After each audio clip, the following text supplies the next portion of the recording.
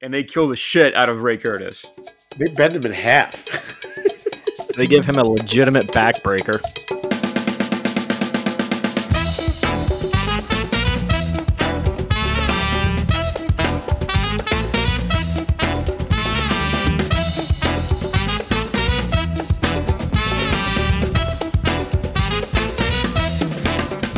Welcome to the Reviewed to Death podcast. I'm Marcus. And I'm Luke. We're in our second week of Halloween, and we've got a special guest tonight. We've been sort of hinting at him over the past couple episodes. We are super excited to welcome author R. Jacob Honeybrook to the show. Hey, what's up, guys? Thank you for having me on. Really excited for this one. Yeah, welcome to the show, man. Thanks so much for coming on. Yeah, thank you, guys. I've heard a lot of good things about you through the Midnight Terrors podcast and ZC Curls, so stoked to be here. The universe is building. Yeah, we first heard of Roy. We first heard of Roy on a Midnight Terrors podcast episode. We love having authors on here. Why don't you tell us a little bit about the stuff that you write or what you're into? Sure. So a lot of what I write deals with more of a psychological horror aspect, as far as really getting in the minds of people, figuring out what makes them tick. I would say that's like 50% of my writing, especially my earlier works like April Awakening, Devils in the Night. And then in my latest two, I kind of got more into the crime element of things. So Roadkill Blues is a very crime-heavy story, almost like a neo-noir meets neo-western set out in the desert. A lot of cops and robbers going on there. And then my latest work, New Year's Killing Eve, that kind of takes that crime element and mixes it with the horror element. So you have these robbers that go to rob this millionaire at his New Year's Eve party, but when they show up, all the party guests are dead, and the madman eventually turns all these party guests into zombies, and the robbers have to find a way to get out, hopefully, in one piece and with their lives. So I had a lot of fun with that one. Definitely some Dusk Till Dawn elements in there. I loved it. I just read it a couple days ago. Just really enjoyed it.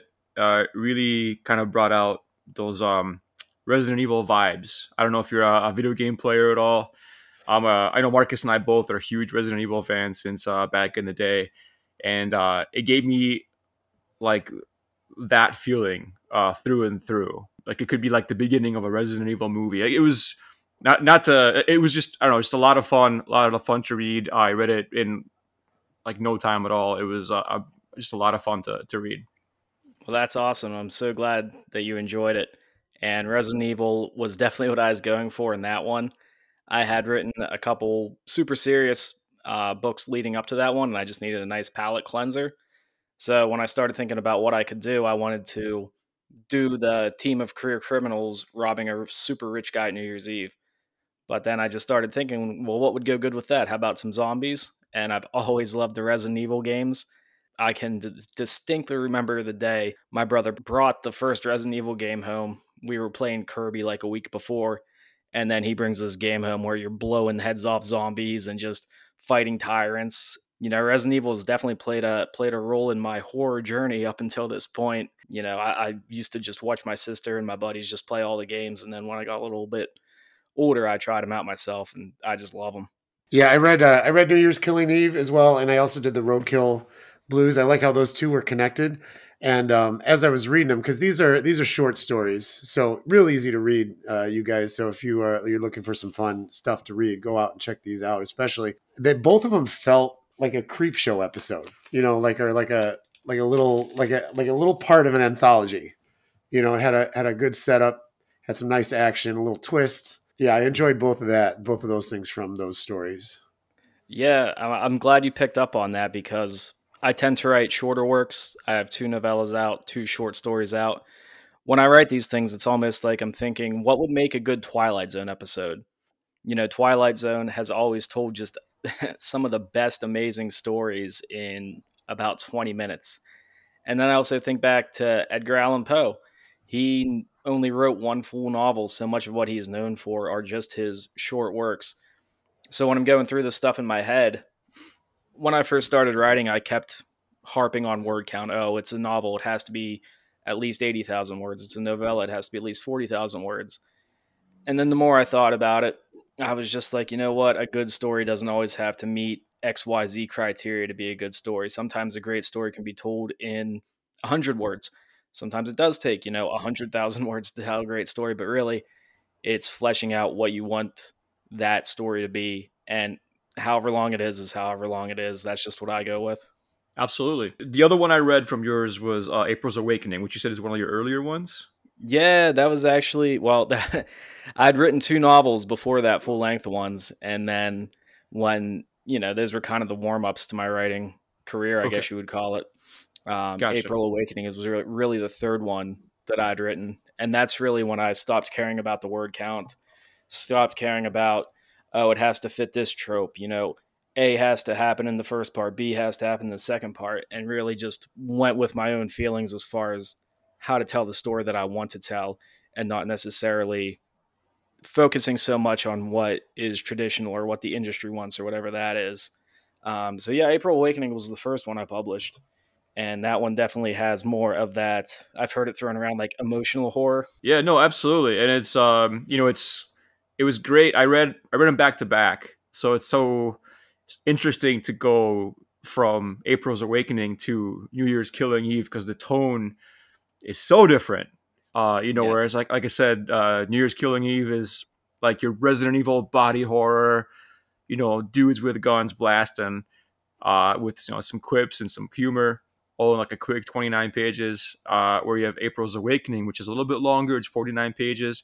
Also flies right by, but it's like an emotional ghost story. It's got some legitimate spooky moments in it, and just like a good, poignant, wrap up to the whole thing. I just, I don't know. It was really cool to go, to read one after the other to see like, man, like this guy can write all kinds of different, genres and tones. So, no, I really enjoyed them both. I really highly recommend it. I'll definitely check out the rest of your stuff. And it's again, it just can't say enough good things about it. Yeah, thank you. I really appreciate that. And it's one of those things I hear authors say sometimes they're afraid to step out of their comfort zone, they're afraid to step out of their genre. And that's never really been a problem for me. A lot of times, well, not a lot of times, I don't want to make it sound like people are coming up to me every day like, oh my God, you're a horror author. Blah, blah, blah. But sometimes I've had people tell me they don't really consider April Awakening that much of a horror story. Like, sure, there's a horror overtone to it, there's definitely spooky elements. But I've had people tell me it feels more like a drama or something in that vein as compared to your straightforward, hack and slash killer in the woods type story. Sure. And as much as I love horror, I feel like that's such a big compliment because anything you can write that crosses over genres or kind of transcends a genre and people pick up on that, it's really something cool to see. And it feels good when people see that there's a little more to it than just ghosts in the woods or whatever. It's very interesting to see because like somebody who is thought of as like a horror person can bring a different perspective into different genres, like a different way of thinking. And like one of the guys that I think about that people don't realize is Wes Craven. Wes Craven did so many different things. Like we watched a few here. We watched The Serpent in the Rainbow, which is like straight up voodoo thing, and then he's got the Freddy stuff, which is straight up horror. And then Red Eye, that movie Red Eye, you remember that psychological thing on the plane?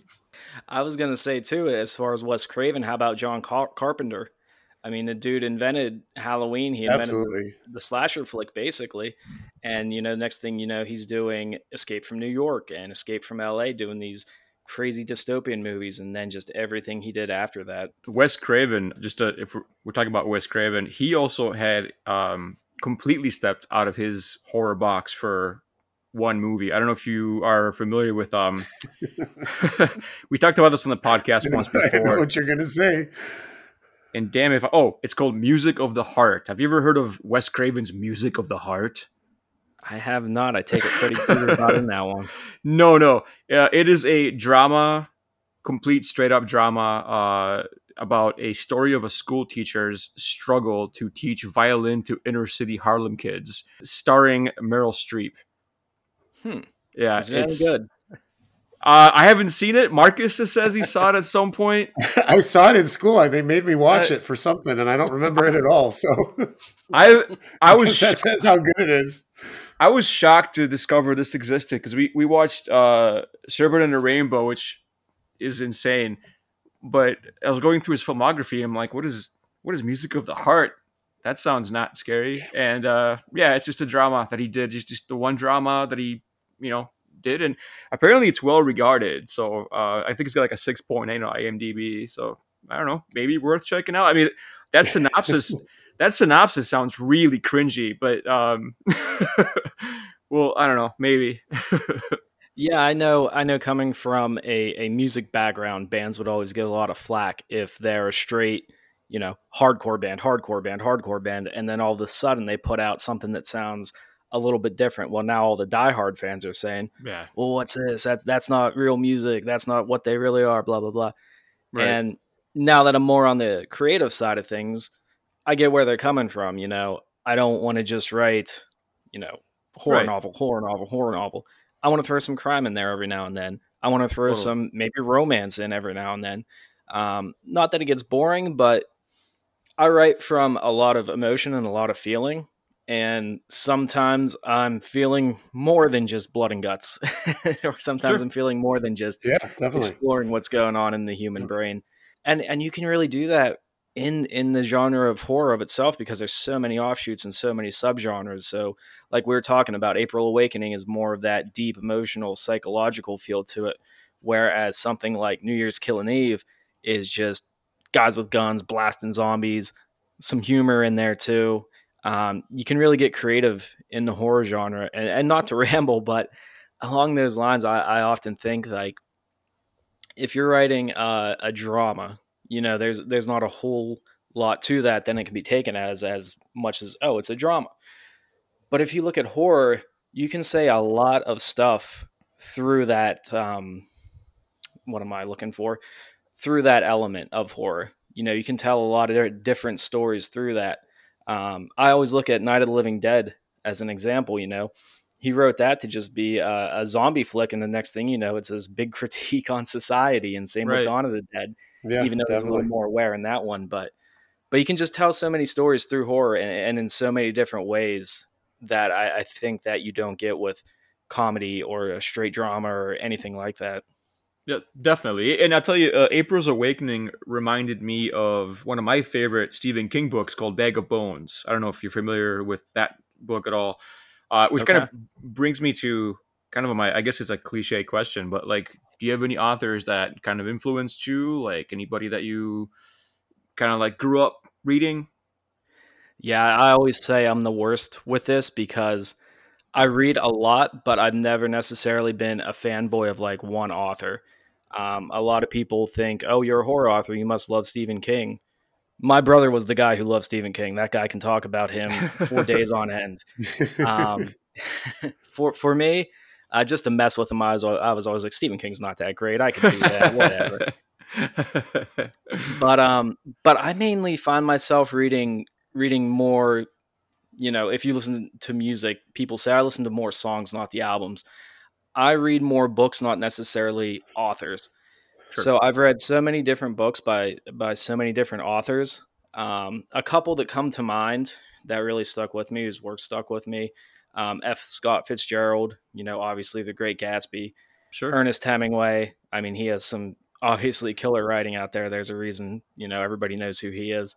Yeah, classic. And yeah, and more in the horror genre, like I touched on a little bit before, Edgar Allan Poe, and really just showing me that you don't always have to follow these traditional standards and these traditional tropes that have been put in place. He he was pretty wild in that regard. As you think of a writer who's famous, and 9 times out of 10 they've written novels or they've written these long plays or whatever. But he really got big just writing these creepy short stories for newspapers and magazines. Right. And yeah, I really take a lot away from him, and I think a lot of other people have as well. And what I mean by that is I see Edgar Allan Poe as kind of the OG of what we know as modern horror. Oh, And then sure. the next step from him is kind of Lovecraft. And then the Yep. next progressive step from him is Rod Serling, and I can see a lot of, um, Lovecraft and Poe in Rod Serling's work in the Twilight Zone. I can read Edgar Allan Poe's story, watch a Twilight Zone episode, and see a lot of similarities there. And then kind of the next progression in our generation would be that Stephen King. And when I read certain Stephen King books or I see certain Stephen King movies, I can look back and say like, oh, that reminds me of a Twilight Zone episode, or oh man, that really reminds me of an Edgar Allan Poe story I read. So it's kind of cool to see that progression and how different people can take a different perspective on these stories that have been told throughout centuries by this point now. If I could say one more thing about your books, I'm looking at you right now. I'm looking at Roy on our video, and he's got a nice tight haircut. And at the end of Roadkill Blues, man, one of the best author photos, and a bitchin' hair. I know exactly what you're talking about. Is it the same one that's on Amazon? Is it the same one that's on the Amazon? And maybe not be the same. No, so I went back and I reformatted basically all of my books. And when I did that, I pretty much had to create new files for all of them. But Roadkill Blues, I didn't have to create an entire new document because it was pretty well formatted. I just had to touch it up a little bit. And the author photo on the back of that, I have just long hair down past my shoulders. I think my beard's probably getting down past my neck at that point. Total metalhead who threw on a suit and thought he was someone, you know? Oh yeah, think about early Metallica. Yes. Oh hell yeah. James Hetfieldish. Oh, absolutely. Yeah. That's great. I'll tell you what, when I had the long hair in college, I would shave my beard into those mutton chops like Hetfield did. And nice. Wrestling. And one of the best compliments I ever got, I walk into my school's radio stations and one of the DJs is there and she just looks at me. She's like, "You look like the guy from Metallica mixed with Triple H." I'm like, "Can I marry you right here and now or do I have to wait? Like, how's this work?" That's awesome, dude. That is a good compliment for sure. Well, thank you for sharing your writing process and what sort of influences you. And speaking of one of the points that you touched on where, you know, writing and coming at different things from different genres and different backgrounds. And last week we started, and you started us off, Roy, with a non-horror something that would be good as a horror movie, show, whatever. So we got another one tonight. I'm going to throw it out there for us to discuss. This one comes from Nick, frequent guest on our podcast, Nick, my brother Nick. He said that when he thinks about this question, he thinks about Rocky, the original Rocky. And the way he sets this up is Philadelphia is zombified. Everybody's a zombie now. Rocky doesn't seem to be fazed by it. He just goes on living his life, having his boxing matches against zombies. He goes home and he hangs out with Adrian, and Adrian's a zombie, but he seems to not know that she is. And he said constant close-ups on Stallone's confused face as he tries to talk to Adrian and set up fights with Mickey, zombie Mickey. So I'll throw that one out to the group. Jesus Christ, Nick. So he's boxing zombies?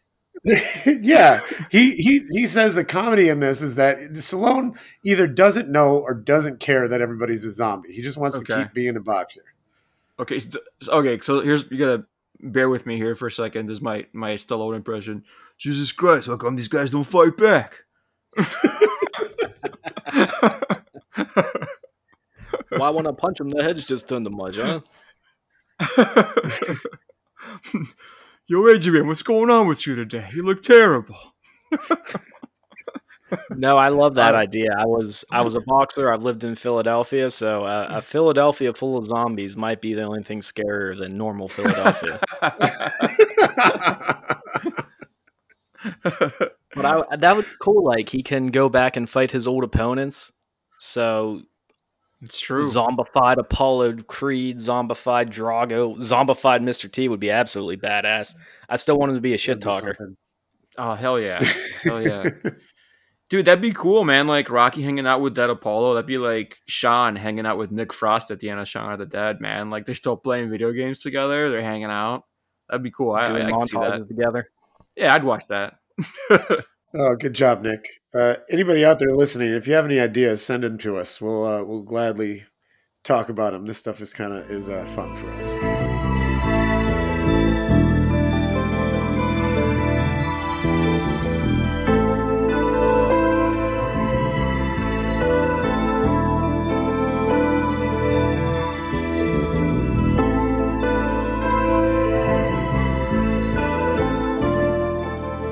So, Luke, what's Alone in the Dark about? Alone in the Dark is a 1982 horror slasher movie about a few dangerous and delusional mental patients who break out of a mental asylum during a power blackout and lay siege to their new doctor's house, who they believe killed their previous doctor. And it's important that you said 1982 because there are so many things named Alone in the Dark. Yeah. Yeah, it's a pretty common title. There's well, there were video games starting back in I think was it 1992 was the first one that came out, or 1990 maybe even something like that, early 90s.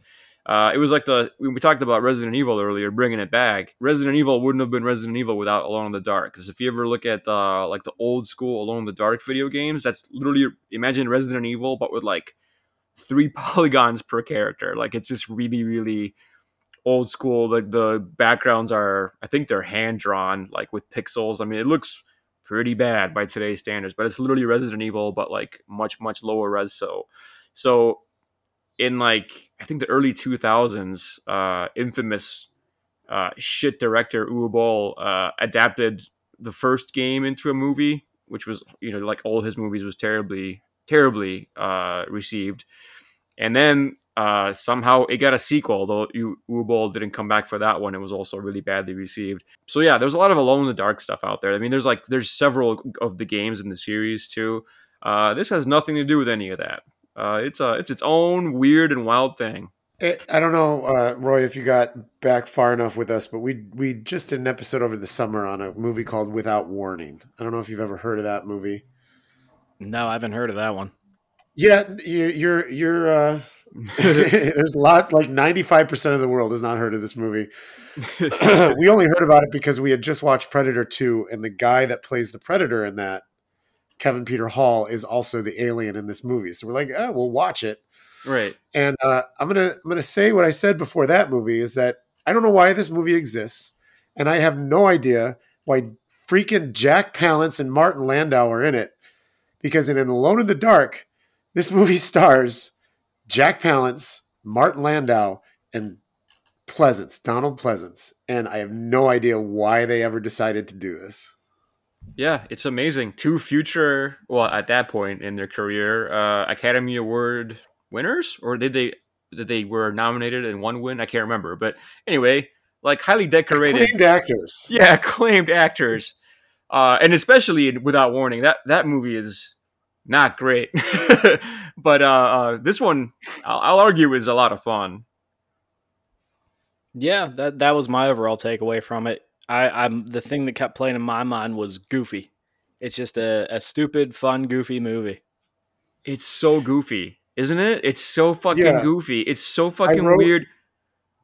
I wrote down that Palance and Landau are going for the Oscar, that they're never going to win, because both of them play two of the inmates at the asylum. And I guess we should explain this asylum because it's got like 3 floors. And on the first 2 floors, it's like just a normal sort of retreat for people that have issues or people that are working through some things. And then like the state wanted to take these 4 guys, right? 4 guys. Yep. But they said it had to be a maximum security facility, which the doctor, played by Donald Pleasance, said no to. So they're on the 3rd floor and they have all these electronic gates. Well, they have like one gate. That's true, yeah. We hear about them, but we only see one. Landau's character, they call him Preacher, right? Yes. And he just spouts like, biblical shit all the time. And then Palance's character, I forget what he called himself, but he's like a army vet, right? He's just Frank. He's just Frank. Yeah. Other guys have fun names. There's a guy that's just called Fatty. and then there's another guy called the Bleeder. So you got let's recap real quick. We got Preacher, we got Fatty, we got the Bleeder, and we got Frank. So Frank is maybe the most unhinged besides Preacher because he just starts screaming at people every so often. All right, he's the leader. Like these are the quote unquote rough customers on the 3rd floor. And he's a leader. He's like a prisoner. Was he a former prisoner of war or something like that? That's what it was. That's what it was. I think you're right. Yeah. So he's got some army training, he's got some bad PTSD. And yeah, these four guys are on the third floor alone because they're so dangerous, and they're separated by this by this one electric door. And there's only one dude looking after him who apparently works there 24/7. He's just always there. Ray Curtis. He seems like he's another inmate. He's got issues as well. Yeah, but he's and you got to imagine that's going to end well. One guy looking after four yeah, patients like that, 24 hours a day, he'll be okay. yeah, he'll be fine, right? And Fatty, by the way, is like 6'7". By the way, the guy that plays Fatty, his name is Erland von Lithia. Oh man, it's like a Netherlands name. I'm sorry, I'm gonna mess that up. Anyway, he played Dynamo in The Running Man. I don't know if you remember. I thought so. I was going to ask you about that because it looked like him. It's fucking Dynamo. It did. Yeah, so that was Dynamo with hair. So that's why he looked different then. So big dude. Yeah. And man, you can't be mad at Ray Curtis, the orderly. Man, he literally is there all the time. It looks like he lives there. Like nobody even like relieves him when it's nighttime. Like what the hell's up with that? It's like the worst security ever. Is my point for these four dudes because Dr. Leo is kind of a lunatic himself. That's Donald Pleasance. He doesn't believe in incarceration or whatever. So yeah, right. Roy, talk to us about this doctor. Does he seem to have a handle on this place? You know what really hit it for me when I realized this guy doesn't have a clue what he's doing is whenever the one inmate, I think it was Preacher, went up to the main character and was like, "I need a match," and the doctor's like, "No, you can't have matches. Get out of here." And then he goes up to Donald Pleasance and he's like, "I need a match," and Pleasance is like, "Here, take the whole book."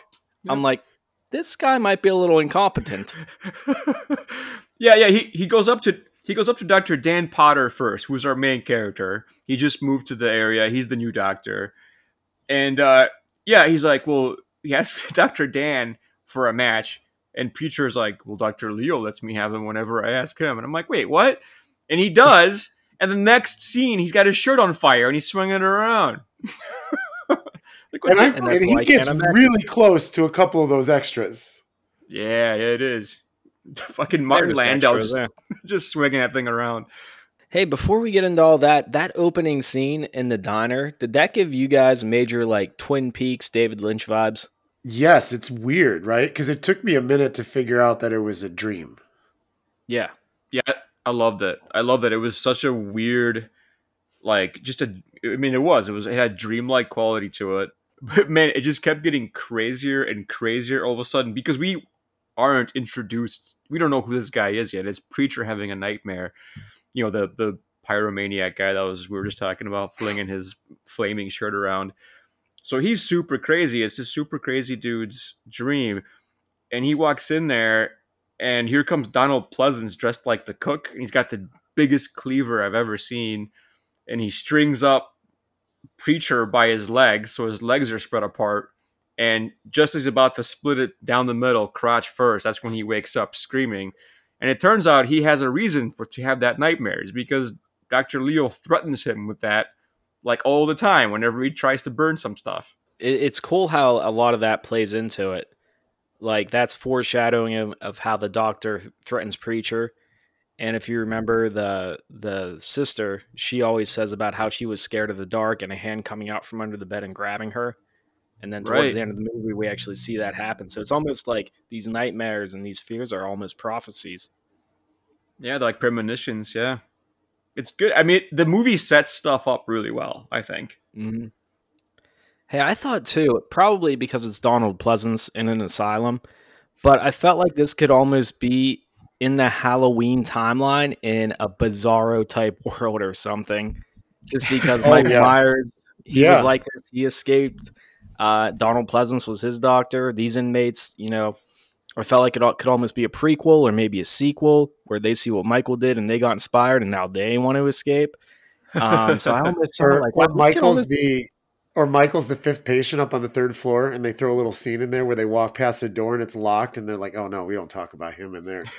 Yeah, that would have been cool, dude. In my head canon, it's like Dr. Loomis is like kind of stupid twin brother who Dr. Loomis doesn't talk about. He's like, yeah, I got, like fucking Leo, man. I can't. He's just doing his own thing in this fucked up asylum somewhere. It's totally unsafe. It's totally unsafe. He's gonna get people killed. Anyway, I gotta get back to hunting this lunatic here in the white mask. I guess we should introduce the fact that this new character, this new doctor, Dr. Potter, is our main character, and it's his family is going to get terrorized later on. He's got a wife, and he's got a sister that comes to visit, and he's got a daughter who's what, 11, 12 years old? Probably about that, yeah. Maybe a little older. Yeah, something like that. Lila is her name, and his wife's name is Nell, and his sister, who's also pretty unhinged, that's Tony. You know what? I might be an idiot, but I thought that was his older daughter the whole time. Oh, really? Tony? I wouldn't blame you. Yeah. I heard I heard him say sister early on. I heard one of heard Dr. Potter or his wife say sister early on in the movie. Okay. Yeah, that's the only way you would know. Yeah, I could see where it would be where you could confuse that. I was in the middle of ordering a pizza during this, so full disclosure, the first 10, 15 minutes might be a little blurry. It's all good, man. It doesn't even matter. So what leads his family to be terrorized later, Luke already mentioned it, is that these four guys, because Dr. Potter's replacing another doctor who moved off to Philadelphia, right? We've already talked about Philadelphia. That's right, my city. And the four guys decide that he's here because Dr. Potter killed the old doctor who they all liked. And I really like the scene. It's just Jack Palance being Jack Palance, where he's talking in his voice. He's like, he killed the other. He killed Dr. whatever his name is. Dr. Merton. So we're going to have to kill him. Yep. It just and I was like, oh, shit. I was like, oh, shit, Dr. Potter's in real trouble. Like, he's not going to know about this, and he's going to get surprised. But then, like, the orderly that takes care of him literally tells him about that conversation in the next scene. And Dr. Potter's like, yeah, it happens. Whatever. Yeah, I mean, they got a whole electric door separating them from the rest of the world. What could go wrong? Right. It's not a common thing.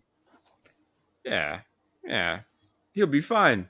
And what's the thing with Bleeder? He bleeds out of his face, but why? I missed why they say that happens. Because we don't see his face ever. And he says, because Pleasance's character, he said that like Bleeder doesn't like to show his face. Right, because he's Did shy. you catch that, Roy? No, I do. I caught the part. I heard Bleeder, and then didn't it keep coming up throughout the movie? Wasn't somebody afraid of the Bleeder or whatever? Or was I just hearing stuff? Well, somebody he is was the craziest one of them all. Like when they do break out of the asylum, and he kills somebody in the hockey mask. Friday the 13th throwback. It is that hockey mask. It's great. Even the rest of the guys are like, okay, well, we're done with this guy. And let's talk too about just how anticlimactic that hockey mask kill was. I thought it was a joke, and he was pretending to kill one of the inmates just to make him laugh, but it turned out to be a real kill, and I was like, oh, okay, that guy's dead. Just kill that random looter guy. And the sound effect was hilarious because it was just like he has this garden tool and just goes. It's like, oh, all right. Yeah. By the way, the Bleeder. I gotta give his whole name because it's awesome. It's John the Bleeder Skaggs, and John Skaggs. That is badass. And he gets nosebleeds. He's a serial killer. He's a straight up fucking serial killer, and he gets nosebleeds whenever he gets like excited, basically. And killing makes him excited. That's what it was. So that makes a lot more sense now. That's why all the blood is coming out of his nose, and that's like his like signature card is he gets nosebleeds, and that's why they call him the Bleeder. I want a spin-off Bleeder movie now. So, hell yeah, dude, that'd be awesome, right? You know he's coming because he drips blood all over you. No time to run. Dude, you come home and there's a trail of blood. Oh, like, oh shit, dude, someone has had a nosebleed in my room. I'm gonna die. Bleeder's near. Fuck, it's Bleeder, get down. Some first grader gets a nosebleed in class. He all gets falsely accused of being the Bleeder. Fucking Bleeder's here. The Bleeder. They locked up Jimmy. So yeah, well, the thing that we talked about in the synopsis happens, the blackout, which lets all the crazies out, and then we get rioting. By the way, immediate in this tiny little town. You know what? I thought that too, but here's a quick story time. I was in a grocery store the one day, and it was a perfectly fine day. All of a sudden, the power goes out. And shit. after about 60 seconds, everyone was ready to kill each other. Now, keep in mind, this was around Philly, so that may have played a role in it. But, like, within a minute, people are like, oh, get the registers open. Oh, what's the hold up? And, like, I got a refrigerated stuff that's going cool. Like, these people are ready to throw down because they can't check out for, like, a minute. And then, like, Oh my 30 seconds God. later, it comes back on. I'm just And it- thinking, was that really all worth making a fool out of yourselves? But Right. it showed how quickly society can just go Yeah. to hell. No, I believe it, man. Yeah, it doesn't take much. That's scary though, man. Yeah, no, it's nuts. Yo, people go crazy over the smallest thing. So I believe it. I believe a full on fucking riot would start after a blackout. That's a prolonged blackout. Oh, absolutely. We're always just one snap away from just people going off the edge. Yep. But our inmates are safe and secure in their building. That electric door is doing some work, right? Well, Yeah, it's good. unfortunately for Ray Curtis, it does not, and they kill the shit out of Ray Curtis. They bend him in half. They give him a legitimate backbreaker. Yep. Yep. I thought because the shot sort of close up, so I was like, oh, I heard the crack, but it's like in my head, I'm like, he could be fine, like he could just, but then they give him the long shot, and he's like literally in half, like bent over backwards. He's bent like the letter C. Absolutely. Yeah, he's not getting back up. And now we know that Dr. Potter and his family are fucked because Fatty, very easily, may I add, got his home address from Dr. Leo's office, which is just unlocked all the time. Anybody can just wander in there and grab that. It's the internet before the internet. He's actually the character that makes it there first because Dr. Potter and his wife and his sister were at a rock show. Oh, can we talk about this? Chop, chop, chopping your eyes out. Dude, they go to see a band called the Sick Fucks. And did you see in the credits, it had credited the Sick Fucks as themselves, so that was an Yeah. actual band. It's a real wow. band. I know. Fantastic. I looked at the trivia, and they actually had a whole other band, like a made-up band name, like planned that was going to be part of in that scene. And then, oh shit, hold on, bear with me just for a second because I had it here. The Alone in the Darkers.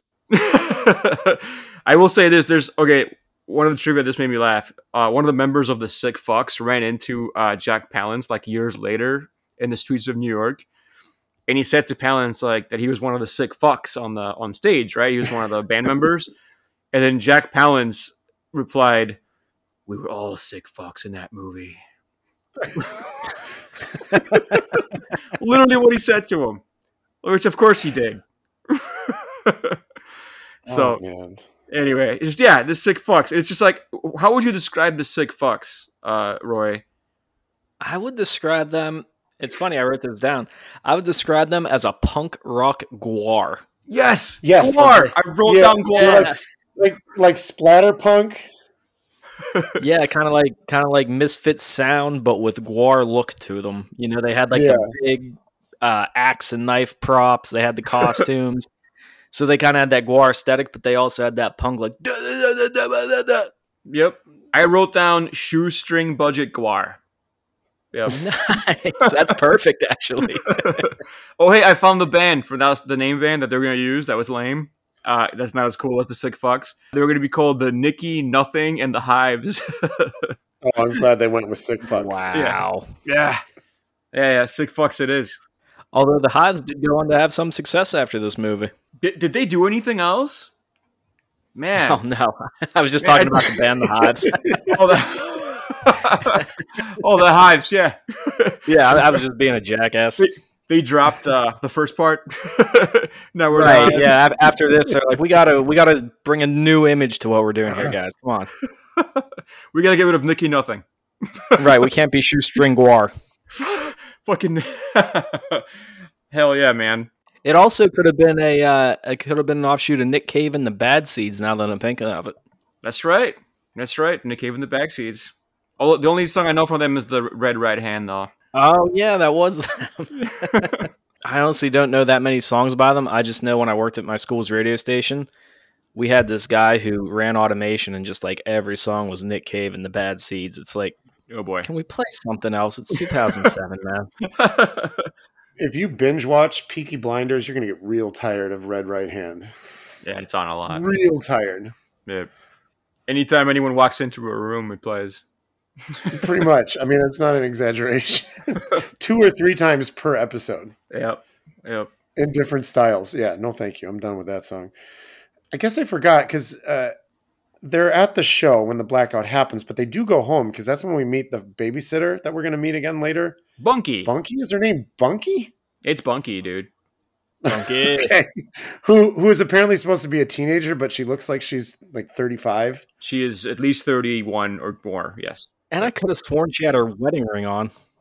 No, who knows? They probably did. Like she forgot to take it off. But that's not why, because their daughter is like goes home alone. But why were they not there the next day after the blackout? They got hung up somewhere. And I know this. I know the answer here. Unless Roy, you want to take it? Go for it. We'll see who's right. I was gonna say they were at the demonstration and the father was at work. That's it.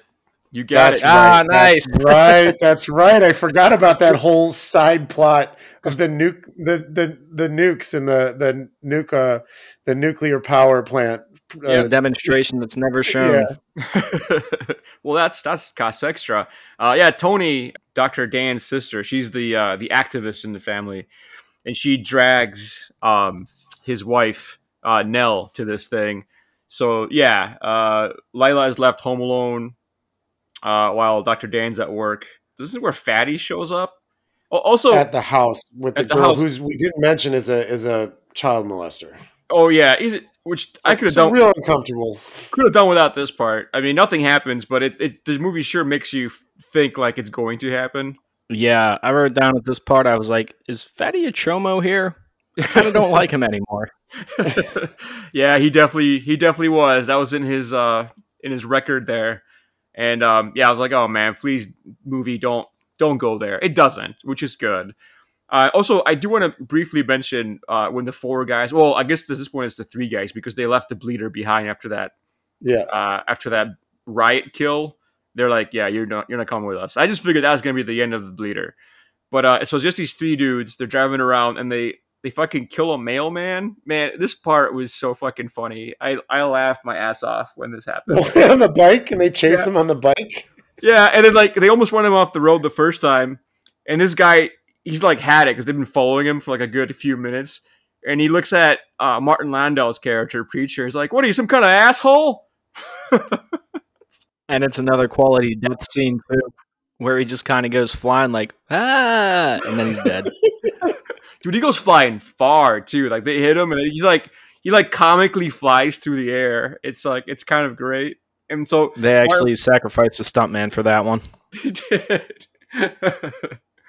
I wasn't taking this movie. I mean, I truthfully, I guess I didn't take the movie too seriously throughout the entirety, but at this beginning part, all through that, I really wasn't taking this movie seriously.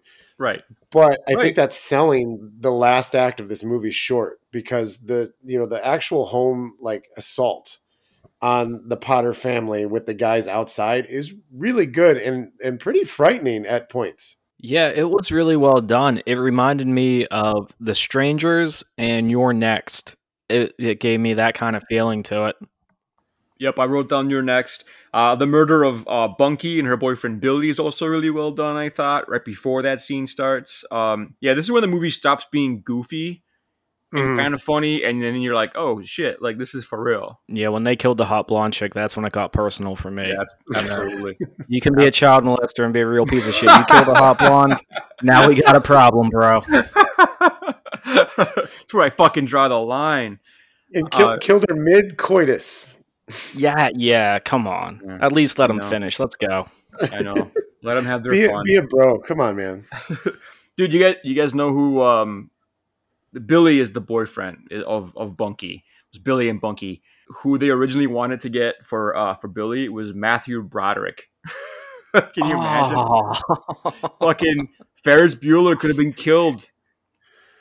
Would have been awesome. Ferris Bueller's day off forever.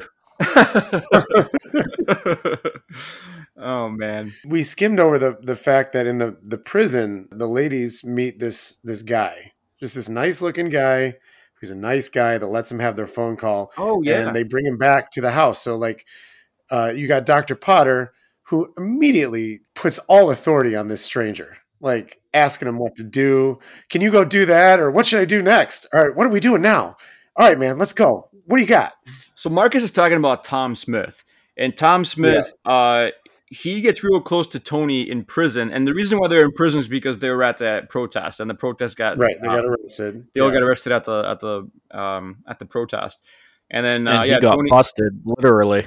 yeah, he's got a big old cut over his forehead, Yeah. to which Tony's like, "Ooh, I got a brother who's a doctor. He can take a look at that. Why don't you come with us?" And Tom Smith, who is like a really like a good looking, like a hunky, like late 70s, early 80s type dude, he's like, yeah, I'm gonna do that. That sounds good. Let's go.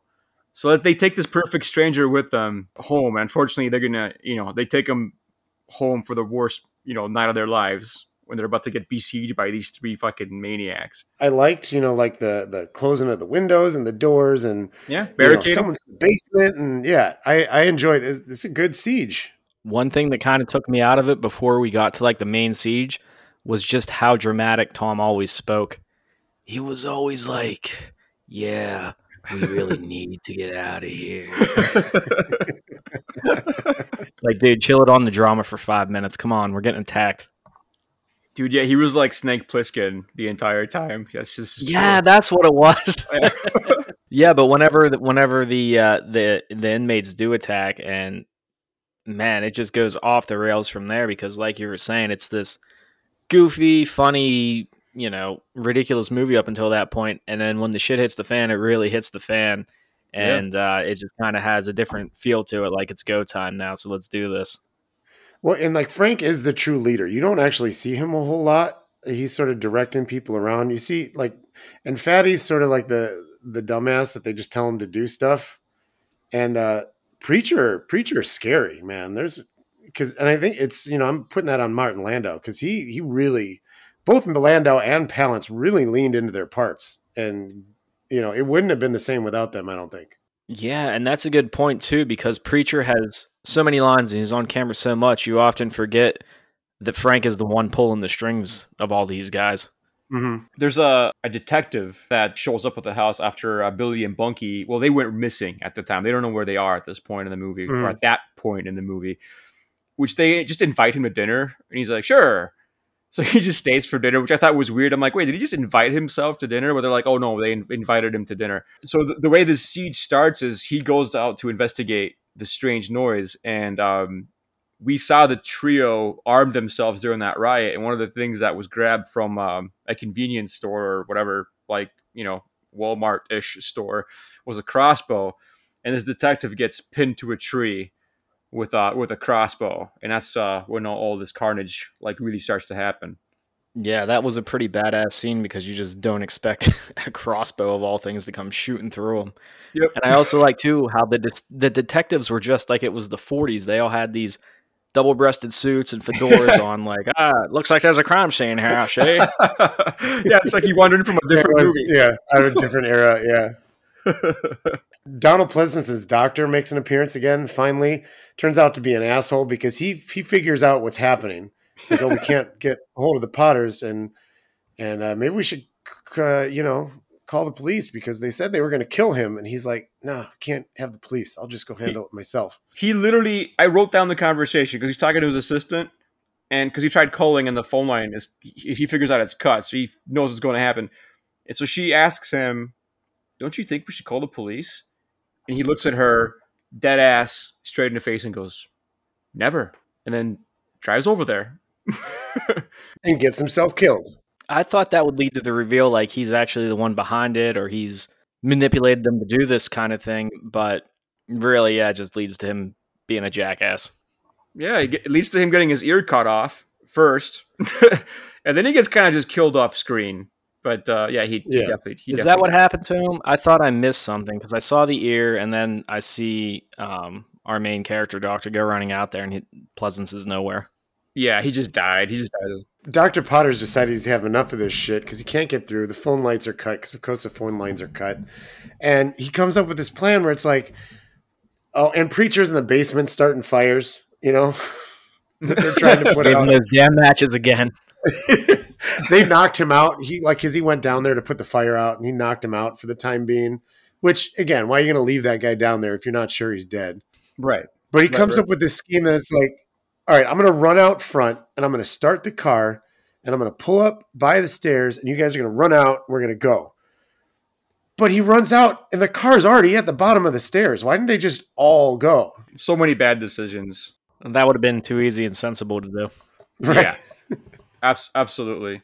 I want to mention this before I forget. There is a scene in here. I might be getting the sequence not exactly correct, but it scared the fucking shit out of me. Now, it has something to do with Tony, Dr. Dan's sister, and we're told in like a really like offhanded way at the beginning of the movie that she had a nervous breakdown before she showed up. So she's like a recovering patient herself. Like she's got, psych issues also. So she starts to hear something in one of the rooms and she goes over there and it's a window that's open, which we know that's a no-no because they, barricaded everything, or so we thought. And then all of a sudden, this fucking like zombie apparition just juts out of the bottom of the screen and it's like screaming, and he's like, the whole skin is like, its skin is like covered in burns and flaking off, and it's like covered in mud. And I did not see that shit coming, and I almost fucking fell off my couch. I don't know if you guys had the same effect or had the same effect on you guys as it did on me, but I was terrified. Yeah, I really like that scene. I thought it was the detective's body that they covered up that she imagined coming back to get her. And I really like that part because it visually showed us the psychological trauma that she has and how it manifests itself, because we only see it for a second or 2 seconds, but man, is it impactful. And then it cuts away and there's nothing there. So I thought that part did a really good job of illustrating what's going through her head when she's in this type of panic. Yeah. Tom Savini was brought on just to make that monster, just to make that makeup. Oh, that was money well spent. That's the one thing he did. Wait, was it really? Movie. Yeah. Tom No Savini, way. man. Well, it shows. Yeah. So now that the Potters start to fight back and the guys start to die, is Fatty the first one that gets it? Right? Yes. Because he's like he gets in the house and he's chasing him into the kitchen. Yep. And the daughter like cuts him down, like slices his shins up. Yeah. She sticks the cleaver. She sticks the cleaver in his back, and then the baseball bat to the cleaver through the back. Oh, yeah, that was a good one, man. Stuff. Yeah, good 80s kill. Yep. 80s horror movie kill. Tom and Dr. Dan fucking team up to finish him off. But yeah, man, Lila gets that thing started. So yeah, Fatty's gone. And then Reverend pops back up and tries to come back in. And he gets in a fight with Tom, right? Or is it Dr. Potter? Dr. Potter. And he stabs Preacher in the back, kind of like into like an awkward embrace. In the meantime, Tony's getting bled on. Tom is this respectable kind of hippie guy that they brought home because he was so kind to them, and he's been helping them out and fighting off the inpatients, and you think he's just like this all-American nice dude. But then the longer it goes on, you see blood start to drip on the sister's face. What was her name? Tony? Yeah.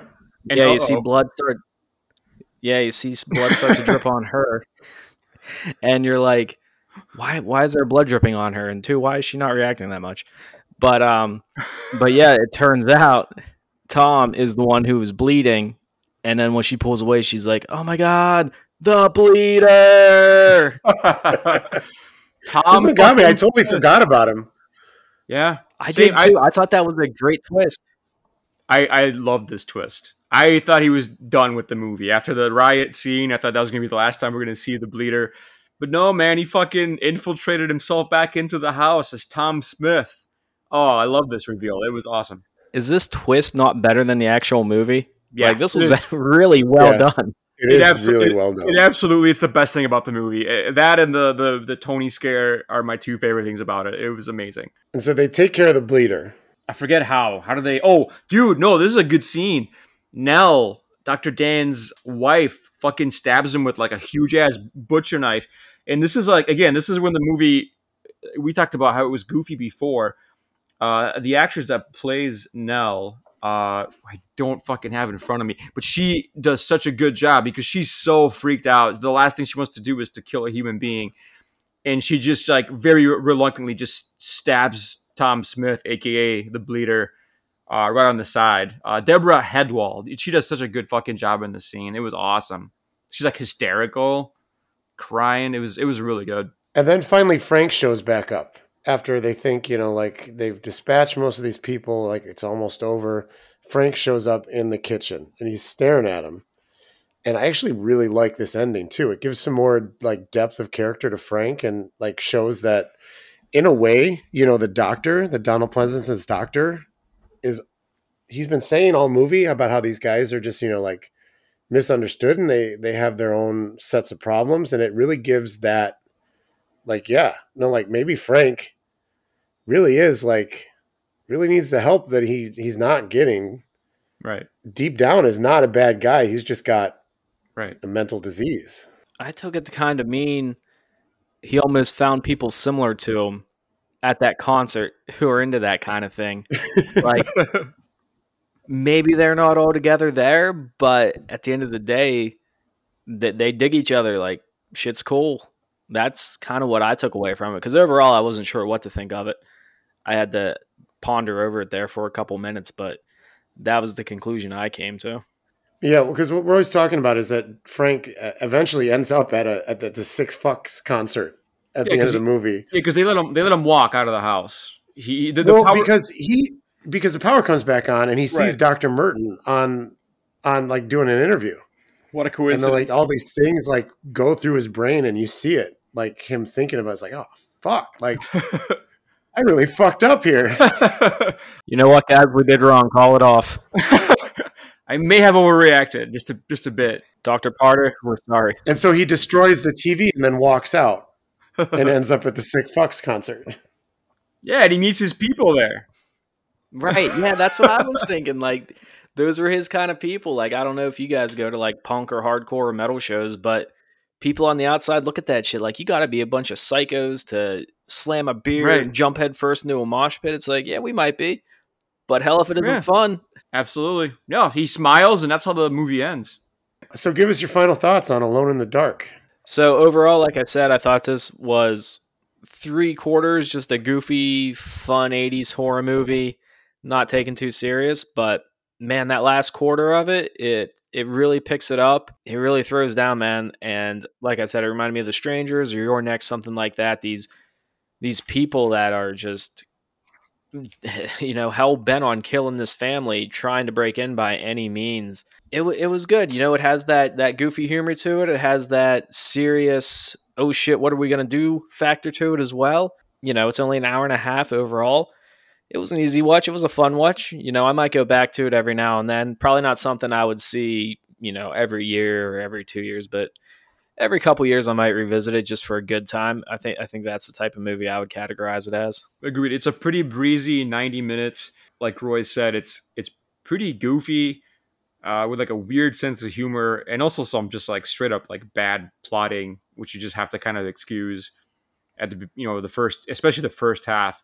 But then it just like progressively gets more and more serious and messed up, and it has some really awesome twists and some even like good scares there at the end. So it's kind of a mishmash of all these different things, which like they shouldn't work, but for me it was like several tastes that tasted great together in like a kind of a quick breezy movie, and or as breezy as a movie can be about a bunch of psychos trying to kill a family. I really liked it. I've never heard of this movie before, like I don't know, like a month or so ago, and I'm really glad I know it exists. I'll definitely revisit it again. Highly recommend it. Yeah, I like this one too. I end up really getting into it. I have no idea why Jack Palance and Martin Landau are in this movie, but I'm really glad they are because they're really good actors and they don't take any plays off, to take that term from the sports world. But man, they really give it their all. They're believable characters. It gives you that like 80s horror movie nostalgia feel. It's like it's a movie that would have been made then, but not now. And yeah, I recommend it. Like Roy, I'm not gonna go back to it all that often, but I can see myself every couple of years. And if I ever happen to catch it on TV, which is highly unlikely, I would definitely watch the rest of it.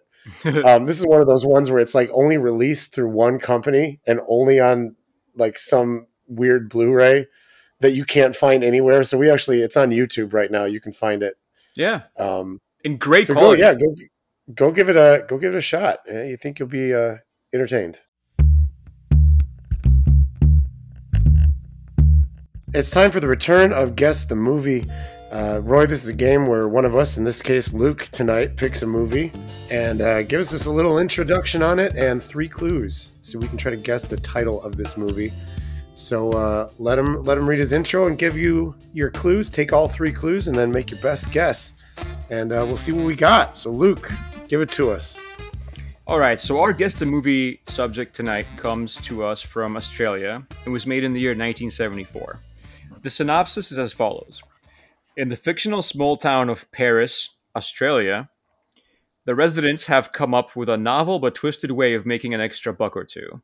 And that is by making sure any passerby driving through or near their town has a serious car accident. The townspeople promptly then collect the luggage of those killed and injured in said accident, while those unfortunate enough to survive are sent to a local hospital where they are given lobotomies with power tools and turned into quote-unquote veggies, where they'll be experimented on by the local surgeon. By the way, what's up with Australia and like lobotomies with power tools? We just watched a horror movie recommended to us by Danny Boy from the Creepy Crap podcast called The Loved Ones, where that movie is like chock full of power tool lobotomies. So I don't know, it's just kind of interesting. Anyway, did I mention that this is listed as a horror comedy? Okay. Coming from Australia, it's not a surprise. Yeah. This is I guess considered to be part of the Australian new wave genre, like from back in the day when all those movies were coming over. Okay, you guys, here are your 3 clues. All right. Clue number 1. This clue very largely depends on whether or not you recognize the name Peter Weir. You guys recognize Peter Weir? Maybe. It sounds a little familiar. So he's a pretty famous Australian director. This is Peter Weir's first feature-length movie. This guy did movies like, and I hope I'm pronouncing this correctly, Gallipoli with Mel Gibson.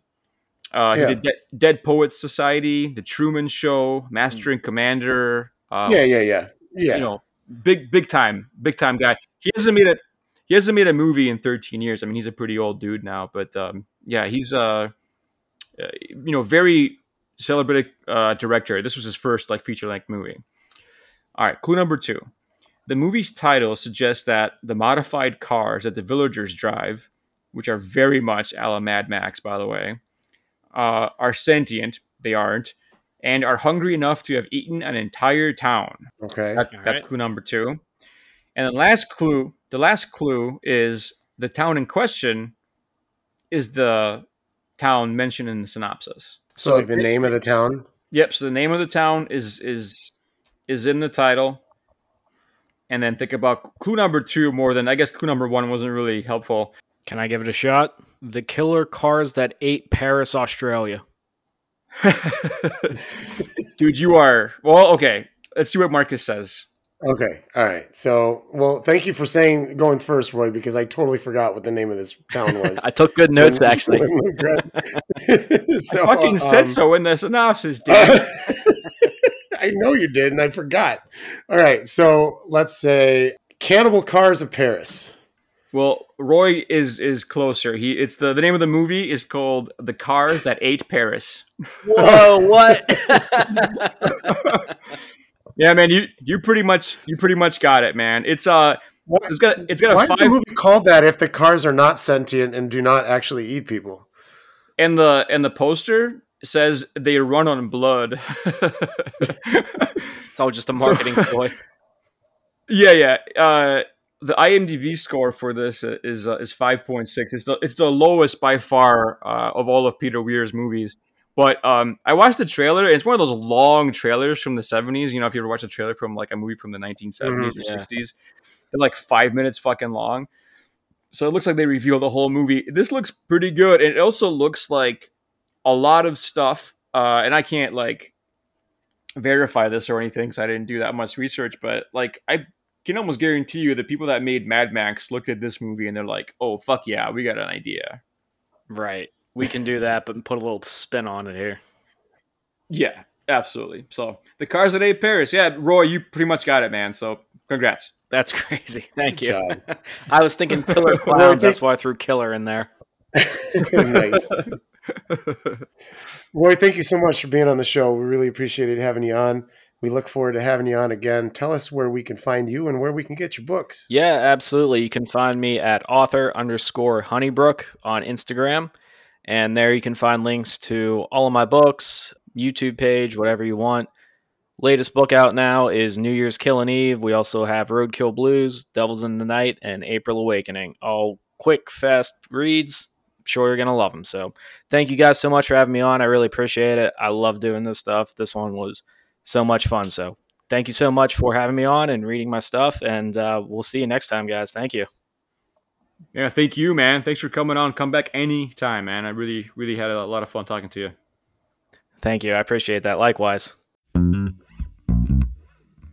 Reviewed to Death podcast is written and produced by the both of us. We release new episodes on Mondays. Thank you to Groove Witness for the use of their music. You can find them at groovewitness.us.